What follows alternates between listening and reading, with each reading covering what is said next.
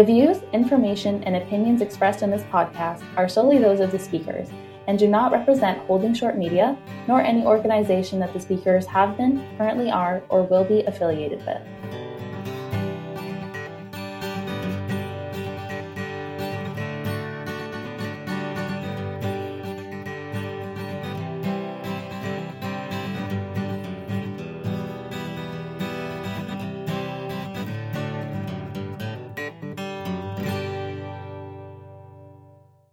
Hello and welcome to the Holding Short podcast. I'm your host, Laura Matheson. Today we are joined by Emily Wood. Emily is an AQP training specialist at Air Canada. In this role, she works with the team to ensure all pilots, when passing through their airline training programs, obtain training that is responsible to continuous industry change so that they can achieve both the highest levels of individual and group performance. Emily has her Master's of Aviation Management from Griffith University, where she wrote her final thesis on human factors in flight deck automation. This research worked to determine if the advanced technology of flight deck automation continues to be an effective, beneficial safety tool when increased sophistication of the relationship between the human operator and the technology has, on multiple occasions, proven responsible for aircraft incidents and accidents. Outside of work, Emily volunteers as Elevate Aviation's mentorship lead for their Ontario wing and is passionate about giving those who want a career in aviation the resources and support they need to find success. Emily, thank you so much for joining me today. Thank you so much for having me. I'm looking forward to speaking with you today. So we'll jump right on in. How did you get your start in aviation? I've always had a passion for aviation, and for me, it wasn't until I actually gave up pursuing aviation to study business after high school that I decided I needed to pursue my interests and my passion for aviation, that I actually jumped in. I switched from business to aviation management, and that is how I entered into the industry. Unlike a lot of people, I didn't know anyone in aviation. I didn't know any careers other than like a pilot and a flight attendant. I was never involved in air cadets or any of the fun things you can get involved in when you're younger. It wasn't until I gave up on my interest that I actually ended up in the industry. I think that's so interesting that for you, it was sort of a decision of, no, I really want to go back, and that's really the passion I have. It's sometimes aviation can be a second or third career for a lot of people, and your interest changes as you get older. So I think that's really speaks to your determination where you realized that you wanted to come back to aviation, or rather that you wanted to pursue that full time, and that was really where your interest lay. As part of your thesis, you looked into flight deck automation and the way that changing technologies can be both a resource and also a risk factor to the crew member that is operating them. What were some of the findings of your thesis? The main, conclusion of my thesis was that there needed to be an emphasis on the collaborative design of aircraft automation. The way that I conducted my research is that I spoke to pilots in all different, stages of their career. So some of them were still at a flight school, flying on like Cessnas. Some of them were pilots at Jazz, and then some of them were also Air Canada pilots. So people with different, levels of training and different understanding of automated systems. And so I found from talking to all of them that automated systems must adhere to crew resource management principles, particularly the fundamental rule of communication. So as a human operator must always communicate their intentions and limitations of their understanding to their human counterpart, the automated system must do the same.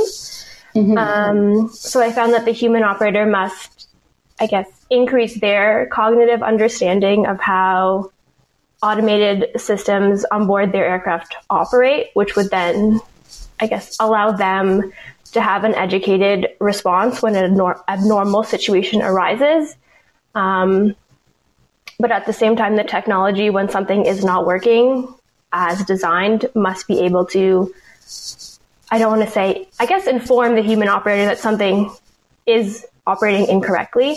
so that they are then able to use their understanding of the system to fix the abnormal situation. So there does need to be a communication between the technology and also between the technology and the operator, if that makes sense. Mm-hmm, it does. And I guess the idea as well of, as a crew member, wanting to make sure that you know that system inside and out beyond just sort of the interface that you would be using, how to actually troubleshoot would be another big part of your training. Correct. And I think like the best safety device in an aircraft would be your well-trained, well-qualified pilot. So I think them having a really strong understanding of the systems will then in turn allow for the technology to continue to advance, but then them also be able to utilize that technology to the best it can. What is AQP? Everyone asks me this question because for the most part, nobody knows what AQP is. And to be honest, I had no idea what it was either. Even when I applied for the job, I wasn't 100% sure. So AQP stands for Advanced Qualification Program. And I'm just going to begin with a little definition, which I took from the Transport Canada website, just so everyone is kind of on the same page with the definition, and then I'm going to break it up into my own words. So AQP is a systematically developed, continuously maintained, and empirically validated proficiency-based training system. So this is a lot of big words, but it's just a way of training that incorporates a number of evaluation features and different training methods, all that are aimed, to improve performance. So unlike traditional ways of training, AQP allows for an air operator to develop, implement, and then evaluate their own training program. So it is responsive to continuing changes in the industry, including new technologies, any changes in operating environments, and also advancements in best practices.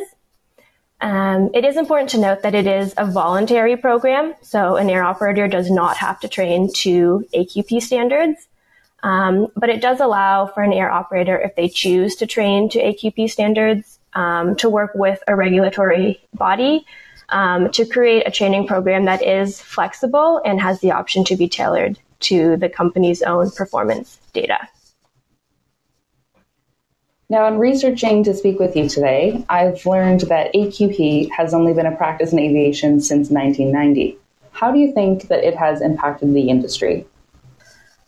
I think the purpose of AQP is to increase safety while encouraging innovation and regulatory flexibility. I think AQP allows for an air operator to tailor their training program to their own specific needs and their own areas that need improvement. Instead of a traditional one-size-fits-all approach to training, I think AQP allows for the continued development of crew performance. And I believe that using a database system allows for air operators to see where they are proficient and where they need continued improvement. This, I think, then impacts the industry as it's been able to create higher performance standards. And I think training programs around the world have been drastically improved, and pilots are now completing their training programs with more skills and hopefully more confidence than they did in the past. I'm jumping back to the idea of your thesis a little bit, but the ongoing development of flight deck automation is something that has changed rapidly. I mean, just even technology in our own lives, let alone in a flight deck setting. So I can see how having an individualized training program that reflects on what that operator needs, because not everyone needs the full end automation training and all different variants of that idea. So I think that as technology continues to grow, my understanding is that AQP will develop and match up with the advances in technology. How does the concept of flight operations quality assurance play into your role? So AQP requires for air operators to validate their training program through the collection of data and continued program analysis. So Our team has a quality assurance manager who, along with my manager, is directly responsible to ensure the quality control of all of our curriculums. For me personally, I work with our scripters to ensure that all of our grade sheets, all of the scripts, matches up with the curriculums that we say we are going to be running and what we are going to be training. And then I also make sure that any discrepancies or updates to our training program are passed along to Transport Canada for their approval. So they are always aware of exactly what is in our training materials. And if they come back to audit anything, that if we say we're going to train something, that it is being trained. Now, when you say scripters, do you mean the individuals that work to put together these sort of flight simulator evaluations? Yes. So we have a team. It's like a third-party company, but it is made up of Air Canada pilots for the most part. And they work with our team to develop the scripts that we are going to be running. So I work alongside them. Now, as someone that is not a pilot, how do you think that impacts the way you approach the scripters and that part of your role? I think because I have a basic understanding of flight, like by no means can I fly a plane, but I do have a very basic understanding of how systems work and how our aircraft fly. So I think that helps me a lot. And when they're asking questions and we're having discussions, I do know what we're talking about. But for me, I know I rely on them a lot because I have no idea if an approach is like an RMP versus an RMPAR APCH. To me, that's just like a whole jumble of letters. And I need to go to them a lot more than I would if I was a pilot, because I would assume I would know what that is. But me, every single time, that's a question I ask them. And they're like, Emily, we've explained this to you 100 times. I'm like, yep. And I will be coming back to you 100 more because I don't know what that is. It's just a jumble. So, I don't think you have to be a pilot to be in the role, but you definitely rely on your scripters a lot more when you are not a pilot. How did you find out about your job? I found out about this position through someone that I met while doing an internship at Air Canada. This was a brand new position to the company, and my one friend she knew that I was writing my thesis on training within the aviation industry and within the flight deck. So she thought this would be a great fit for me. So she sent me the posting and then actually went and spoke to my current boss today. And I think without her, I'm not sure if this was a position that I would have been fortunate enough to get, but she definitely helped me out a lot. I then obviously went and interviewed and was successful. So I heard all about the position through networking and through this individual. And I think that's really a testament to the power of networking, which is something that we see so much in aviation, as well as in other industries. But the idea of who you know is such a big role, and I can sort of project that for the next few years, especially with changes and challenges in the aviation industry, networking and who you know will play a really big part in the hiring process for a lot of people. I agree. And that's why I think no matter how small or insignificant you think your role at the current time might be, definitely networking and talking to other people will help you grow and help you learn a lot. And then hopefully you can use those connections to find a position that is more of interest to you or will help you get along or help you follow your career path. So I do agree. Could you tell us a bit more about the day-to-day of your role? What part of AQP do you focus on? Because I know it's a bit of an umbrella for a lot of other parts of training. Or is your job more generalized? It's a little bit of everything. So normally I start each week with a plan of what I want to accomplish and what needs to be done. And then by Monday afternoon, I have thrown that plan out the window and I have to rework everything. So it takes around 10 months for us to develop new continuing qualification scripts. So I spend a lot of time focused on ensuring that these deliverables are processed and ready to be sent to Transport Canada on time. And each fleet has their own specific training program. So it's a lot of project, management in regards to that. And then throughout script development, I always make sure that each stage of development is met. When I'm not monitoring those timelines, I spend time creating grade sheets that match the scripts that we have been sent by the scripters. And when they have any changes or there's updates to things or we want to move something from one airport to the next, I have to make sure that our grade sheets match up so everything is correct. And changes happen a lot more than you would think. There's always things changing. So it's a lot of changes that I have to process, and often really quickly. And with so many different aircraft types in our fleet, it's sometimes very overwhelming to manage. So it's a lot more like grade sheet work and script work. I also have to update a matrix. So everything we train on is listed in a matrix. And then this shows to Transport Canada what we are training. So if we do make any edits, we have to either add or remove that item from our matrix and then send that off to Transport Canada for their approval, just so they are aware of what we are training and that we are meeting all of the standards and regulations that we say we are. So it is a little bit of everything. It's all over the place most days, but it's more grade sheets, script, and matrix related things that I'm doing, not the data part of the work.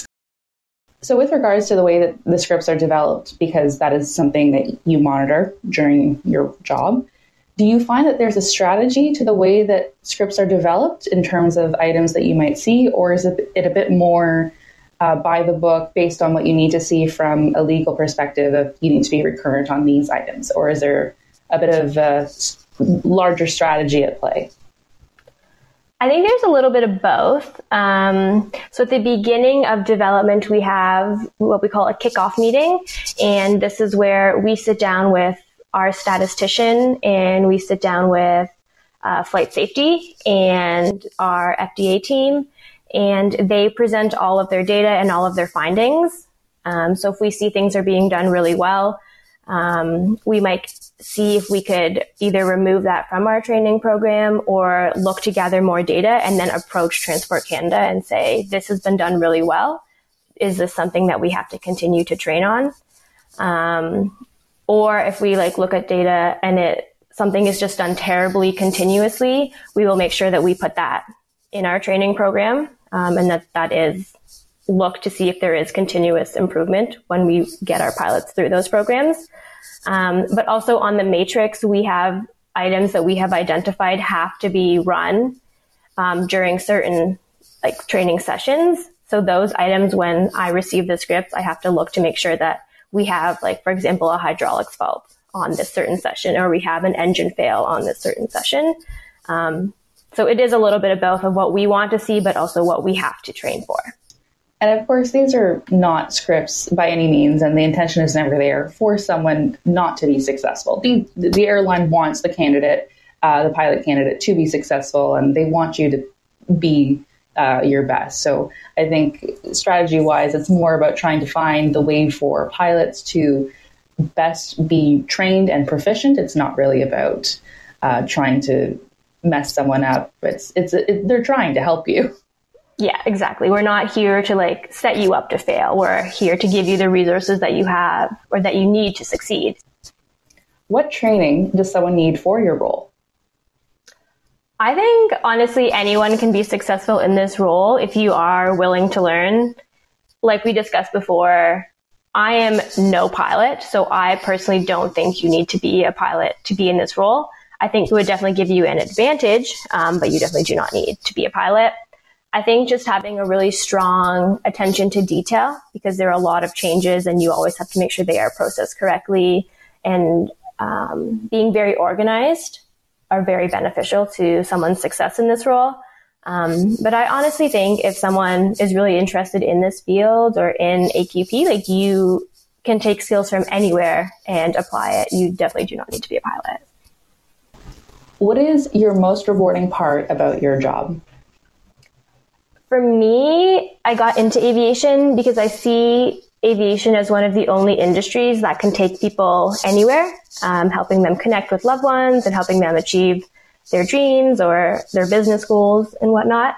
So every time that I hear of an aviation accident where people do not make it home to their loved ones, it breaks my heart. So knowing that I am playing such a small role in helping Air Canada train their pilots to the highest possible standard so that our crew and our passengers can get home to their families is probably the most rewarding part of my job. I mean, you say that you play a small role, but when you think about it, I mean, safety is a priority of all airlines.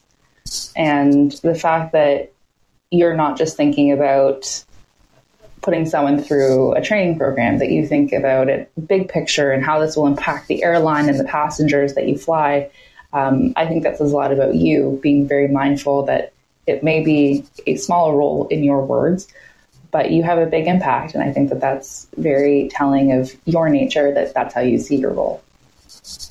What advice would you give for someone looking to work in AQP? I think AQP is actually a very unique department to work in because we have so many opportunities. So we have, like I said earlier, a statistician. So if you love data, this might be like an ideal, department to work in because we have numbers, and I don't even know. I'm not a statistician. I do not like math, but there's a lot of numbers you can work with. If you like software and you're on the techie side, something else that I'm terrible at technology.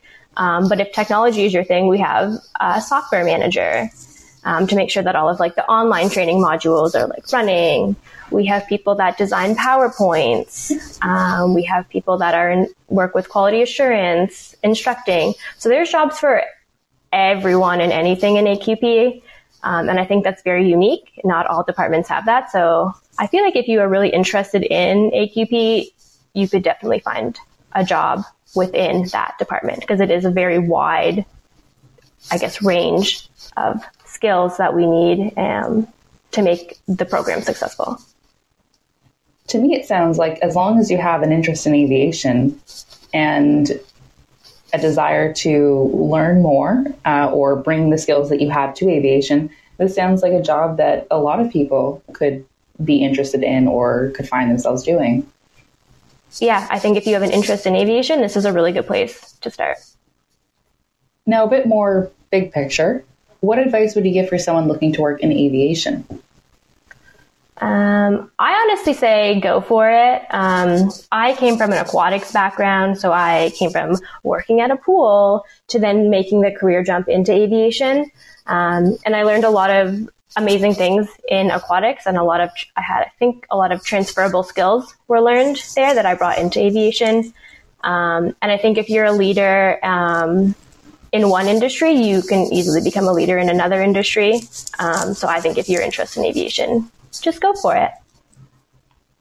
What is your ultimate career goal? To be honest, this changes daily, if not like 5 times a day for me. I get there's that. So many, there's just so much that I want to do and like so much I want to learn about the industry. So, honestly, it changes all the time, but aviation safety, and working with youth and, I guess the community in which I live is always very important to me, and I think will remain important going forward.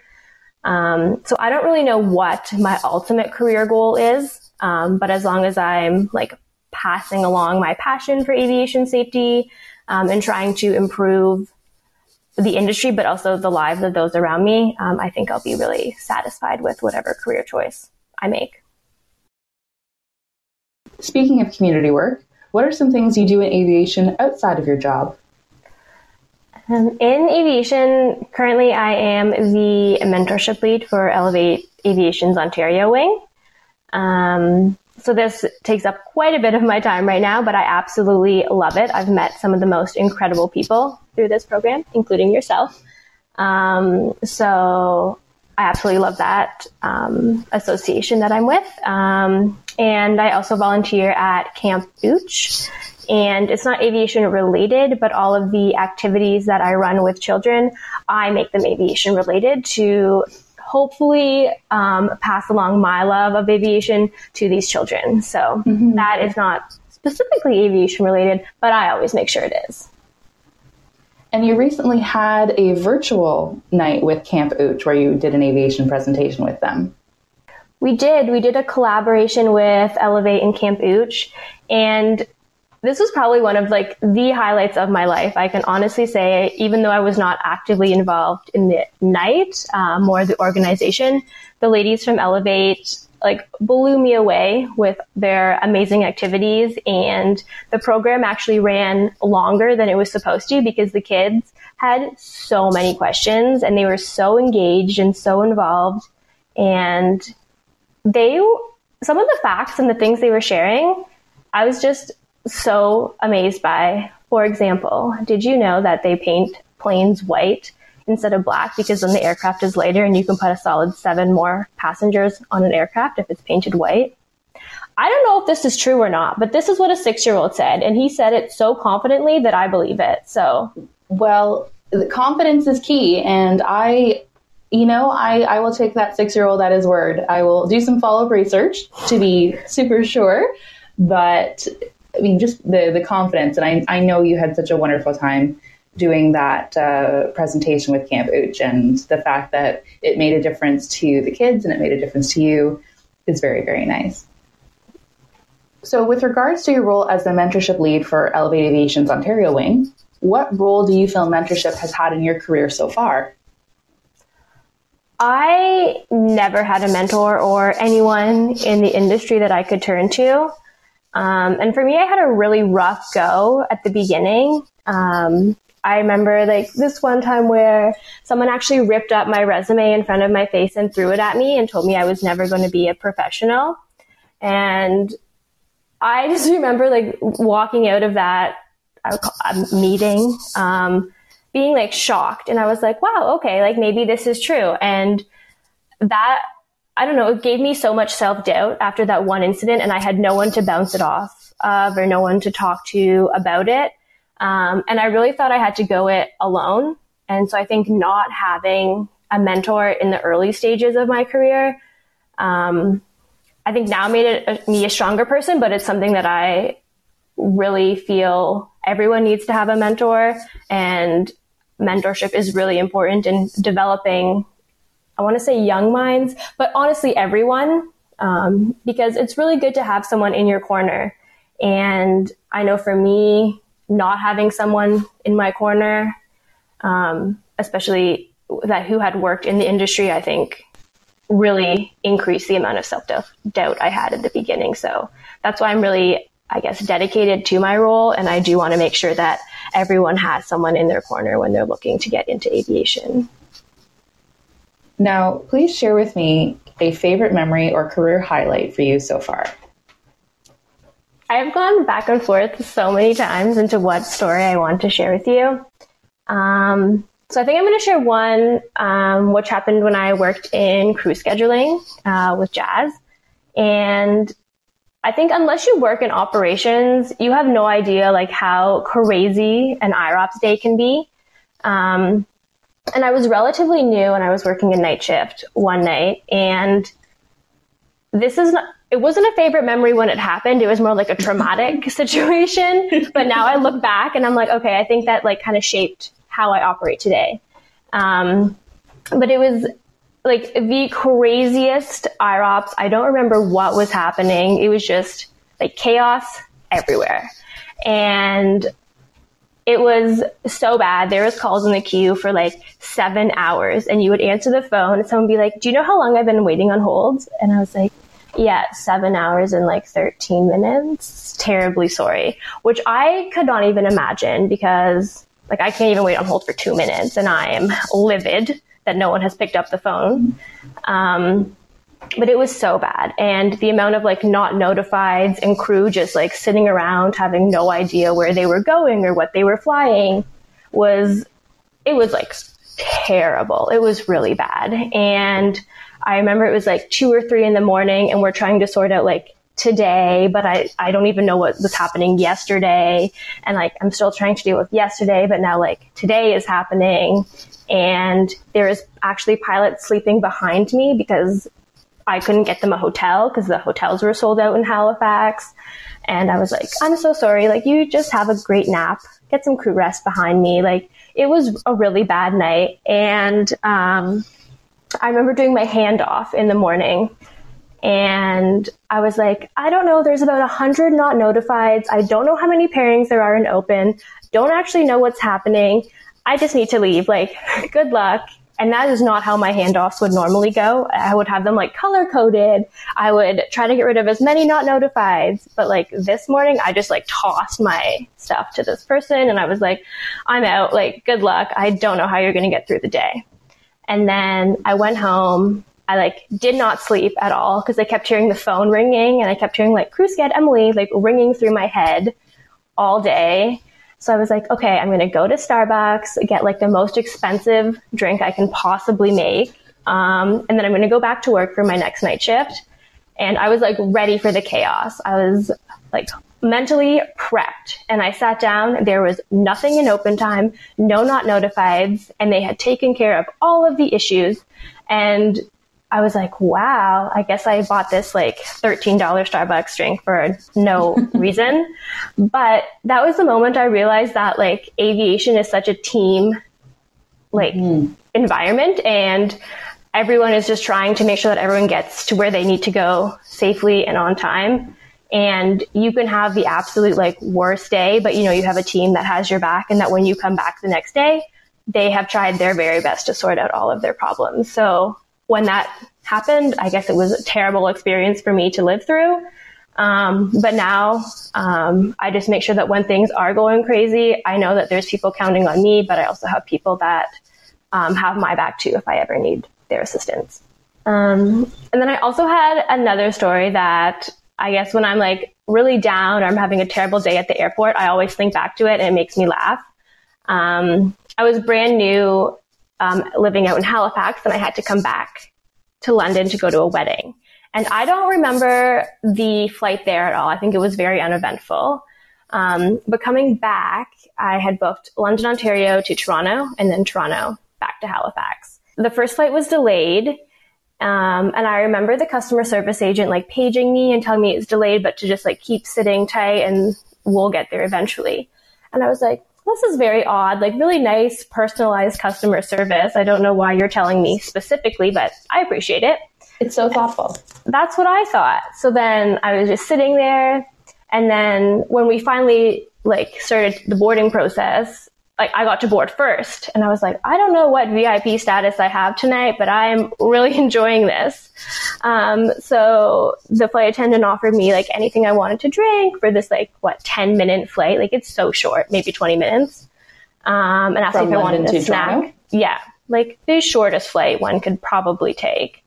I was like, no, like I'm totally good. And she's like, okay, perfect. Then we boarded and we took off.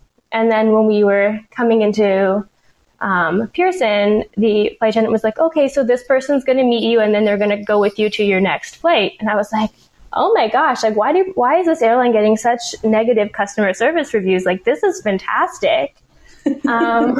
So we landed, and then when we were deplaning, I met with this customer service agent and he's like, Emily, and I was like, yep. And he's like, okay, are you ready to go run to your next gate? Because you only have 20 minutes to connect. And I was like, yeah, like I have my running shoes on, like I'm ready. And so he's like, okay, let me take my bag or your bag. So he took my bag and I was like, still like in shock that everyone was like treating me like I was the queen or something. These are like just pure fabulous customer service experiences. That's what I was like thinking. I was like, this is fantastic. Like I'm going to fly all the time now. So we were running through and then we got to the next flight, which I ultimately ended up missing because they had just closed the doors. But, the agent that was behind the desk was like, give me the strangest looks. And I couldn't figure out like why, but I was like, okay, like that's fine. Maybe like I'm like, there's mascara running down my face because I've been running so fast for like the past 5 minutes. Like, I don't know, but that's fine. And he's like, okay, like, you're going to have to go to customer service. So then this agent was like, okay, like I'll go with you. And I was like, wow, I'm really liking this. Like, this is great. So we get to customer service and we get to go like all the way to the front of the line. Like I didn't even wait in the line. And like during IROPS days, like the line to talk to customer service is quite long. So he's like, okay, like I'm just going to go over here and I'll look a few things up for you. And I was like, I don't understand why I'm getting this special treatment. Like I booked an economy ticket. I don't know why this is the customer service I'm getting.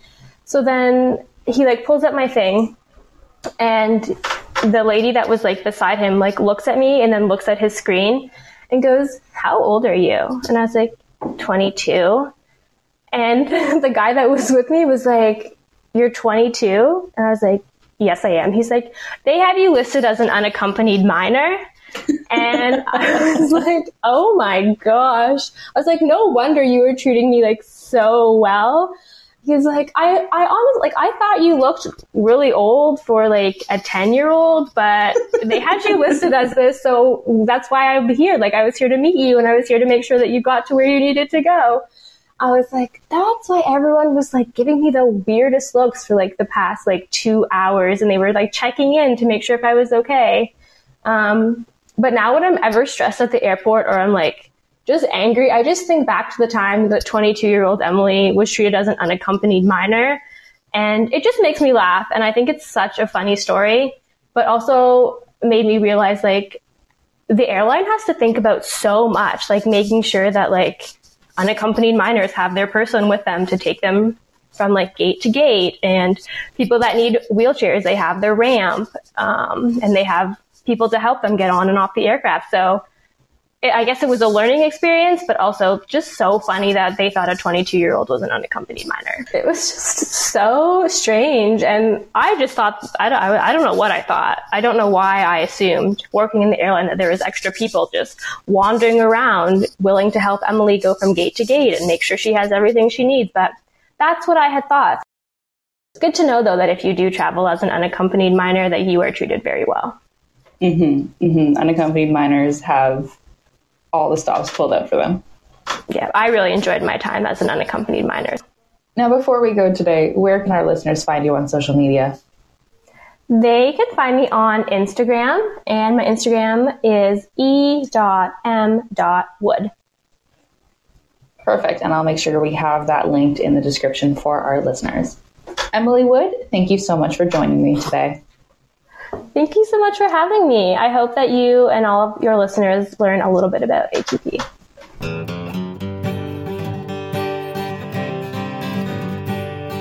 The Holding Short podcast is a production of Holding Short Media. The show is written and hosted by me, Laura Matheson, and edited and produced by Cameron Bokoff. Our music is an original composition of Riley Searle.